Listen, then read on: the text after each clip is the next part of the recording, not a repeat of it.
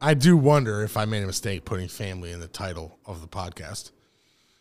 Yeah, because this is the total opposite of a family program. Man. Yeah, if you're listening to this with your kids, turn it the fuck off right now. Now, there's already one F-bomb in there. There's going to be many, many more.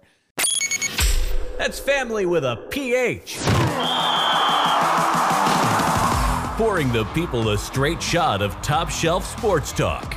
Uncut from South Philadelphia, this is the Family Football Podcast. Yeah, not for the kids, but I think the people will like it. You're going to get truth. They're going to get truth. They're not going to get any bullshit, which I think there's a lot of that out there in the Philadelphia sports commentary scene, we'll call it. The landscape's full of bullshit. The landscape is, people are just trudging through piles of bullshit. And the worst segment of our fan base is running the show. And that's how they're portraying us, basically. While I blame the national media for not understanding that Santa booed first, it's our fault for promoting these idiots. Exactly. You know what I mean? Exactly. The Butch from Maniocs. Oh my God. All these guys. I hate to say it. I actually like some of them because it's like, this person can't be this stupid. And then I get their phone call and it's just like, fuck, they're dumber than I thought they were. Yeah, it's terrible. I actually have a perfect drop for that. I swear these drops weren't really, I wasn't really prepared, but what are you doing? One word straight. Yeah, exactly. Oh, man. Well, you need a beer? Yeah, why not? Here you go. Yeah, we will be drinking during this whole podcast. We hope you'll join us. Highly, highly recommended. So, add to the content. By the way, we're coming to you uncut from South Philadelphia.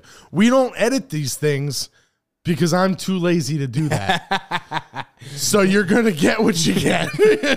But at the same time, what we want to be clear about is we're going to give you the shit that matters here. And today we got some basics that we just want to start with. We want to kind of give you the landscape of where we're at right now with the Birds, and we'll dive into a little bit, I think, of the Division II, as we talk about it. But really, what happened this season?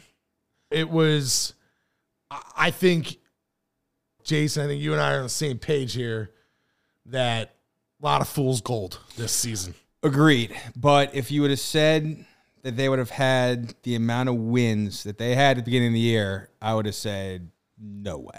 Just bullshit. Yeah, I would have been. I mean, I think the over-under line at the beginning of the season was either 5.5 or 6 games. And even I was kind of like, I even thought hammer that under. You know what I mean? Just even looking at the schedule, it's just like, I don't know. I don't see. I don't see. No less. What do they? I didn't see 6 wins, no less. 9. Yeah. 9. So was it 9? Yeah. Yeah, it was 9 wins. So, I mean, here's the thing. Here's why I'm over here dumbfounded a little bit, right? Because you're absolutely right. At the same time, so disappointed in this season. Because you actually got there, even like going into Tampa. Look, I didn't think they were going to win the game. Okay. But I thought they'd give it a little bit more fight than that. And even like the offense was kind of rolling a little bit in certain aspects going into that game. But ultimately, the defense for a while there, especially in the second quarter, I mean, they had a couple like 4 or 5 straight. They got Brady the hell off the field 4 or 5 times in a row. Your offense couldn't do shit. Yeah, defense showed they could play, and maybe they weren't as much of the problem as we thought. Right. I mean, there were still ultimately holes, a lot of holes there. And here's what it goes back to is this is why I say I would have been so happy with this number of wins at the beginning of the season if you told me that's what we were going to end up with. Yes. But I'm not happy because the other cog in that wheel is I would have said, as long as Jalen Hurts shows me he can play and is a franchise guy, and what happened here is not that. That's for damn sure. Well, that's where your fool's gold is. Yeah. Is because if before the season, if you were to say 9 wins, right? You're going to get 9 wins this year. You would have said Jalen Hurts had a great year. Right. Right. So, and I mean, look, he had great games here and there. But again, even some of his stats, they're really, really hollow. Because he would put them up in garbage time when they were either winning big or losing big. Yep. At the end of the season, you can look back at his numbers and say, well, they weren't that bad. Well, no, they were, because you got to put his numbers in context. And You're spot on, and we're going to do that. We're going to do that in the next episode 2 of the Family Football Podcast. We're going to touch on the rest of it today, because what that means is the Eagles won games. We're over here firmly planting our flag in the Jalen Hurts is not, at least not yet, a franchise quarterback, and it ain't looking Correct. good. yes. And there's probably some controversy over that, because I think this fan base is split 50-50 on Jalen Hurts. And this is, I think, the stupidity of the fan base, unfortunately, because, I mean, right. The 50% that believe in this guy, you are not watching football. it's such a blue-collar town, and I understand that, but, you ultimately need talent to win. All right, and that's the thing. Like, I think even the people that, want Hurts to be the guy, you can look at a guy like, I hate to even mention Deshaun Watson. But if you watch look at the that, top guys. if you watch that AFC Championship game, Yes, watch that exactly. AFC Championship game, even if you're the biggest Hurts guy in the world, you have to watch that game and go, He's really far. So it's a long way to go here. There's a winding road, a long and winding. And that's the thing. Even, just to compare him to Josh Allen. I mean, Josh Allen a couple years ago was kind of the same. I mean, he would use his legs to get out of trouble because he could, just like Hurts can. I mean, he has a cannon for an arm, but, I mean, you see the progression. So I guess, look, do you got to give him a chance to improve? Yes. I don't think he hasn't shown it in college, and he didn't show it at any point. If he was better in week 17 than he was at week 1, I'd say, okay, you see some progress there. I didn't see the progress, particularly reading defenses. Right. And that's where you were, for the first time in 7 weeks in that playoff game, is where you were looking for him to be able to do that, because he was just playing horrible teams. And that's all that you really need to say about the schedule this year is and that Bucs team, they were right for the picking. You could throw in them. Matt Stafford threw all over them the next week. Yeah. Guys so, I mean, they were right for the picking. They had that secondary was decimated with injuries too. Yeah. So, I mean, you could have thrown on them. I mean, even Devontae Smith. I mean, before the half, I mean, he was wide open in the corner of the end zone. He was late. I mean, you have to hit him. And we're gonna get into. I went real deep on the all-22 tape for the Eagles, and we're going to get into that on the next episode when we go into the deep dive on Jalen Hurts, what exactly he's doing wrong, what his strengths and weaknesses are. But because we're giving you this sort of foundation for the discussion today of him really not being that good of a quarterback, it sort of sets the stage for the rest of our season recap, which is what are these other positional groups doing and how did they get us to 9 wins? Starts with the head coach. Right. And I even think the head coach, you got to put him in blame for the quarterback too, because I mean, like it or not, they are I didn't see head coach and quarterback are married. Period. I mean, That's true. When head coaches you typically get fired, it's because the quarterback sucks. I wasn't going to go that direction. I was actually going to sit here and praise Sirianni. I feel like he's the modern day Ted Lasso, by the way. No, he actually did good because I mean, like his first season was kind of a roller coaster. He starts off with that great Atlanta win. The play calls were great. It was great. Everything was awesome.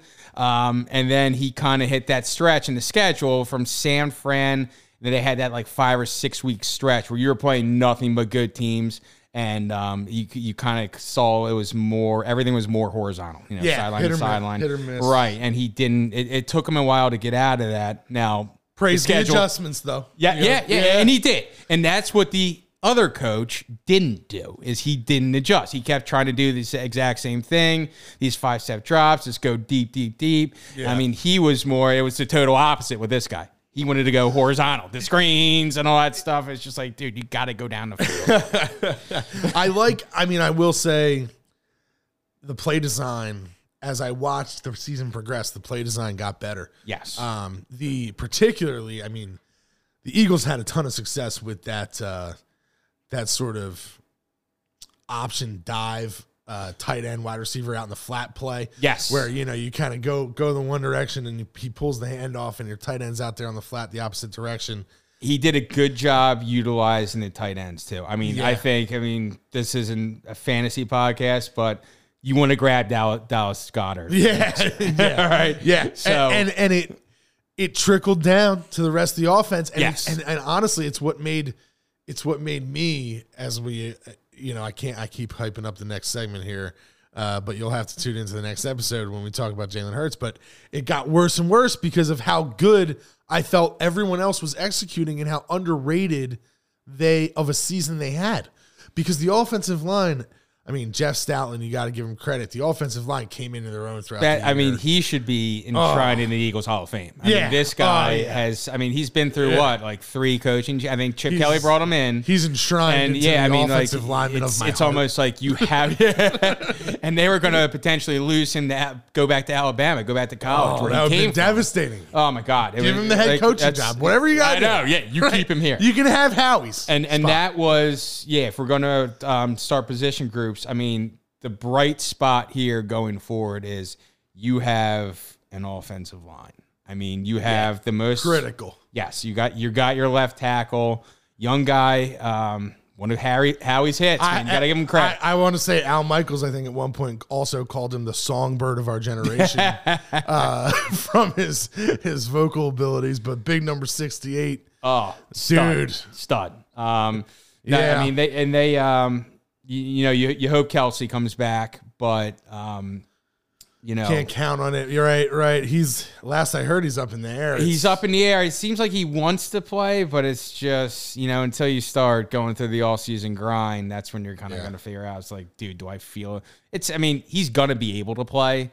It's you got to be in that mental frame of mind to just. I want to get up and train every day. That's a long off season. I would encourage you, Jason, not to watch the all-22 tape unless you're just going to pay attention to the offensive line. Yeah. Only the offensive line.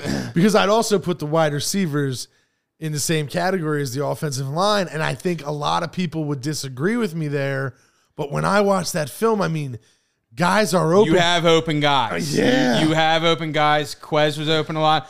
Quez is kind of an anomaly at this point because he was open, and there are times where he would dog it and quit on routes still. Yeah. So there are times he didn't help the quarterback out, but there are times, the quarterback missed him. Devontae Smith is going to be a stud player. Oh, my God. They got that one right. And all you keep realizing, the more and more you dive into last season and watch him and keep your eyes on him specifically every play, even the good plays that Jalen Hurts made, a lot of times Devonta Smith had been open earlier in the route, and then he came back because Jalen didn't get the ball out on time, right? Got himself open again, yes. And then made the play. Like, what? That he's ridiculous. I don't think anybody even knows how good he possibly could be. He is another Marvin Harrison. Just the way he moves, he is Marvin Harrison. He runs great routes. He's got good speed. Yep. That's another thing. He was open a lot on a lot of deep routes. Quarterback didn't have the arm to get it down the field. Yeah. So, and even, listen, could you imagine Devontae Smith with Justin Jefferson if they didn't make that Rieger pick? Oh, my God. But even Rieger was open a couple times this season. But, yeah. You still could count him on one hand. I don't even bring that bum into this. Yeah, he didn't make the catch when he was open. But, yeah. I mean, specifically those Giants games. I mean, my fucking God. I mean, that's the thing. Like, usually, you get one chance in a game, and it's just like, fuck, I blew it. He had like 2 or 3 fucking chances that game, and he blew every single one of them. Yeah, and it was like they were tough catches, but they really weren't horribly contested. No. And here's that meme going around. Justin Jefferson was on some podcast recently, and he was like, "Yeah, I saw that. I just feel so bad." No, he doesn't. No, he doesn't. Ringer being compared to me. Doesn't. Just the fact that he says that, it's just like, you guys got it fucking horribly wrong. My immediate thought was that Justin Jefferson would have handled being compared to Justin Jefferson way better than Jefferson. but God, yeah, I mean, the guy at the listen, he could be something. He won't be something here. He needs to go. I don't think he's going to be anything because, I was even reading about him this week. I mean, he came in to his combine overweight. Like 10 or 15 pounds overweight. And disappointed in the 40. Right. Like, he was supposed to run like one of the fastest, like 4.2, 4.3. It blows my mind like how you pick that guy. 4.5s. Yeah. And you still pick him? And that's, we'll I got to do it again. And what are you doing? And that's the thing. And that's, it goes back to the GM, too, of already having his mind made up and not listening to scouts. We can eventually get into that. I was going to say, are you out on Howie? Yeah, I am, because time for a new guy. Honestly, the way I look at Howie is a wannabe football guy. He's a guy that, hasn't lived it his whole life. He's a business guy. Smart. I'm sure he's a fucking smart guy. Doesn't get the athlete side. Exactly. He's never been in the trenches. He's never gone to war.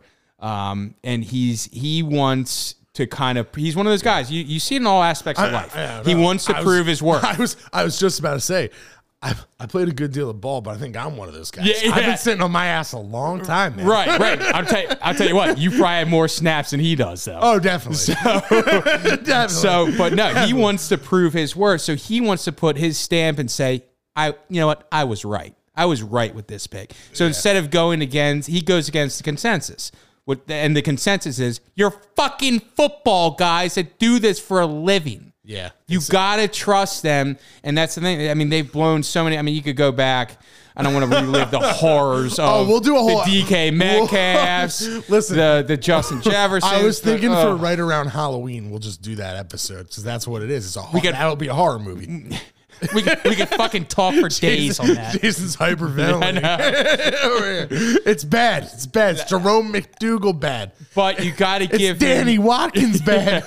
You got to give him credit on a guy like Dickerson. I actually like that. That's a great transition. It was a gamble. And just the draft class overall last year. You got to give credit where credit's due. Yes. As part of our season recap, I think we got to mention the draft class ended up to be pretty good. Good. McPherson looks like a miss.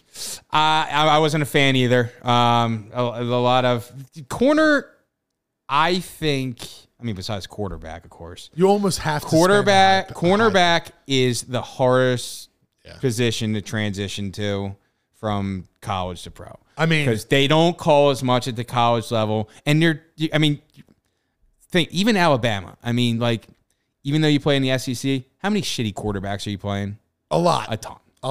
Right. In the NFL, you're playing guys that could beat you every fucking week. Oh, yeah. It's listen, take this with a grain of salt because it's coming from like a 6 foot, 300-pound fat guy. But to me, corner's got to be the hardest position in the game to play. I agree. That reaction ability, the physical nature, you got to be Spider-Man. Right. And especially a lot of these guys, the cornerback position as a whole is starting to trend up into the, teams are looking for those long, lanky, 6'2" guys. 6'1", Traditionally, 6'2". Cornerbacks, your guys are like 5'10" to 6 foot. So now you got to be Spider-Man and you got to be tall. Right. And some of these fucking receivers, like DK Metcalf, they're like 6'3", like 240, and they run a 4.3. Right. And you got to react to that. Right. You got to stay with them, and you got to out muscle on the points, and you're just not going to be able to do that. But good draft class. Bad secondary. I think that position's in shambles going into next year. We got Slay and nothing else, really. Yeah, because you got Nelson hitting the market. And Nelson didn't do bad for what you paid for him. You got him for 1 year, $3 million. you know, you got what you paid for. I was gonna say, you know what I mean? I don't think anybody's unhappy with Steven Nelson because we all knew that was a hole that needed to be filled. Right. I mean, he We was knew like it was a rebuild too, so we weren't going to get on at least us smart side of the Philly fan base weren't going to really get on him too much. there was a reason he was out in the market till July too. I mean, part of it was because he was looking for a multi-year deal, but Part of it's because also and part of it's because Howie's a little shrewd. yes, yes. Got to give him. Well, he had I mean, their cap situation credit's last due. year was not good, so they couldn't even throw money at him if they wanted to.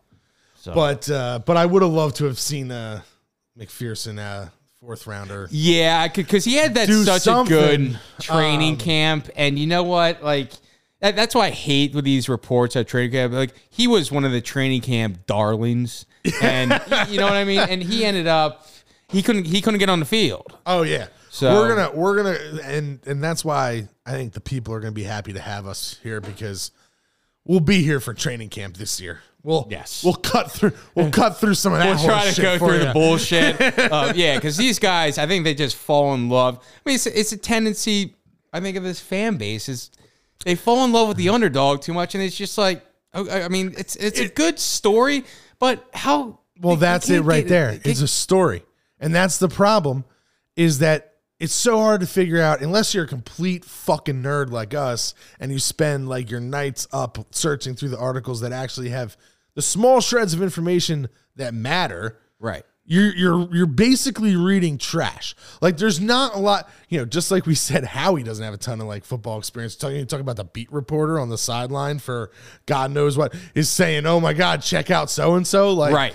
You don't even know. Come on, dude. You don't even know what the play is. And that's the thing too. Yeah. For like every, hit, especially like the guys they tout up for every like Quentin Michael, like a 5th or 6th round pick out of Boise State years ago during the Jim Johnson heydays, man. Yeah. For every Quentin Michael, there's a fucking Jaquan Jarrett that doesn't turn out to be shit. You know what I mean? Michael, I'm glad you brought him up. I was all over Quentin Michael. I liked him too. He was a special teamer for his like first 3 or 4 years. It took him a while to get into that. Though. Right. Good transition. And he was a very good player here for a while. Wasn't George Aloka was one of my favorite safety. He was a longtime Bengals safety, but he Oh, was yeah, I do remember. undrafted out of Boise State a yep. while back too. Yep. Good safety. Yes, he was.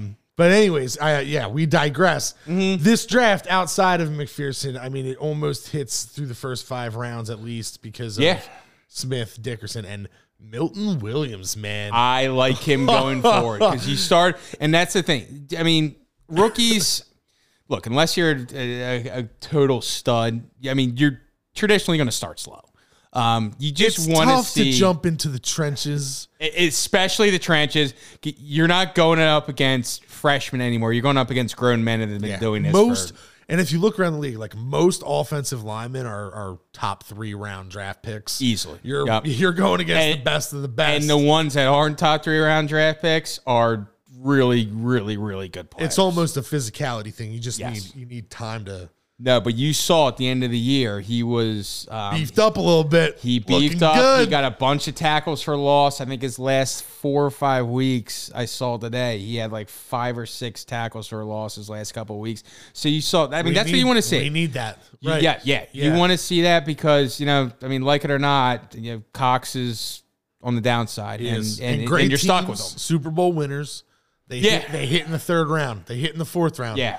And for the first time, I think in a while, we're feeling like the birds really finally hit on one. If we do it, and if we do it again in this draft class coming up with the 3 first rounders. Right.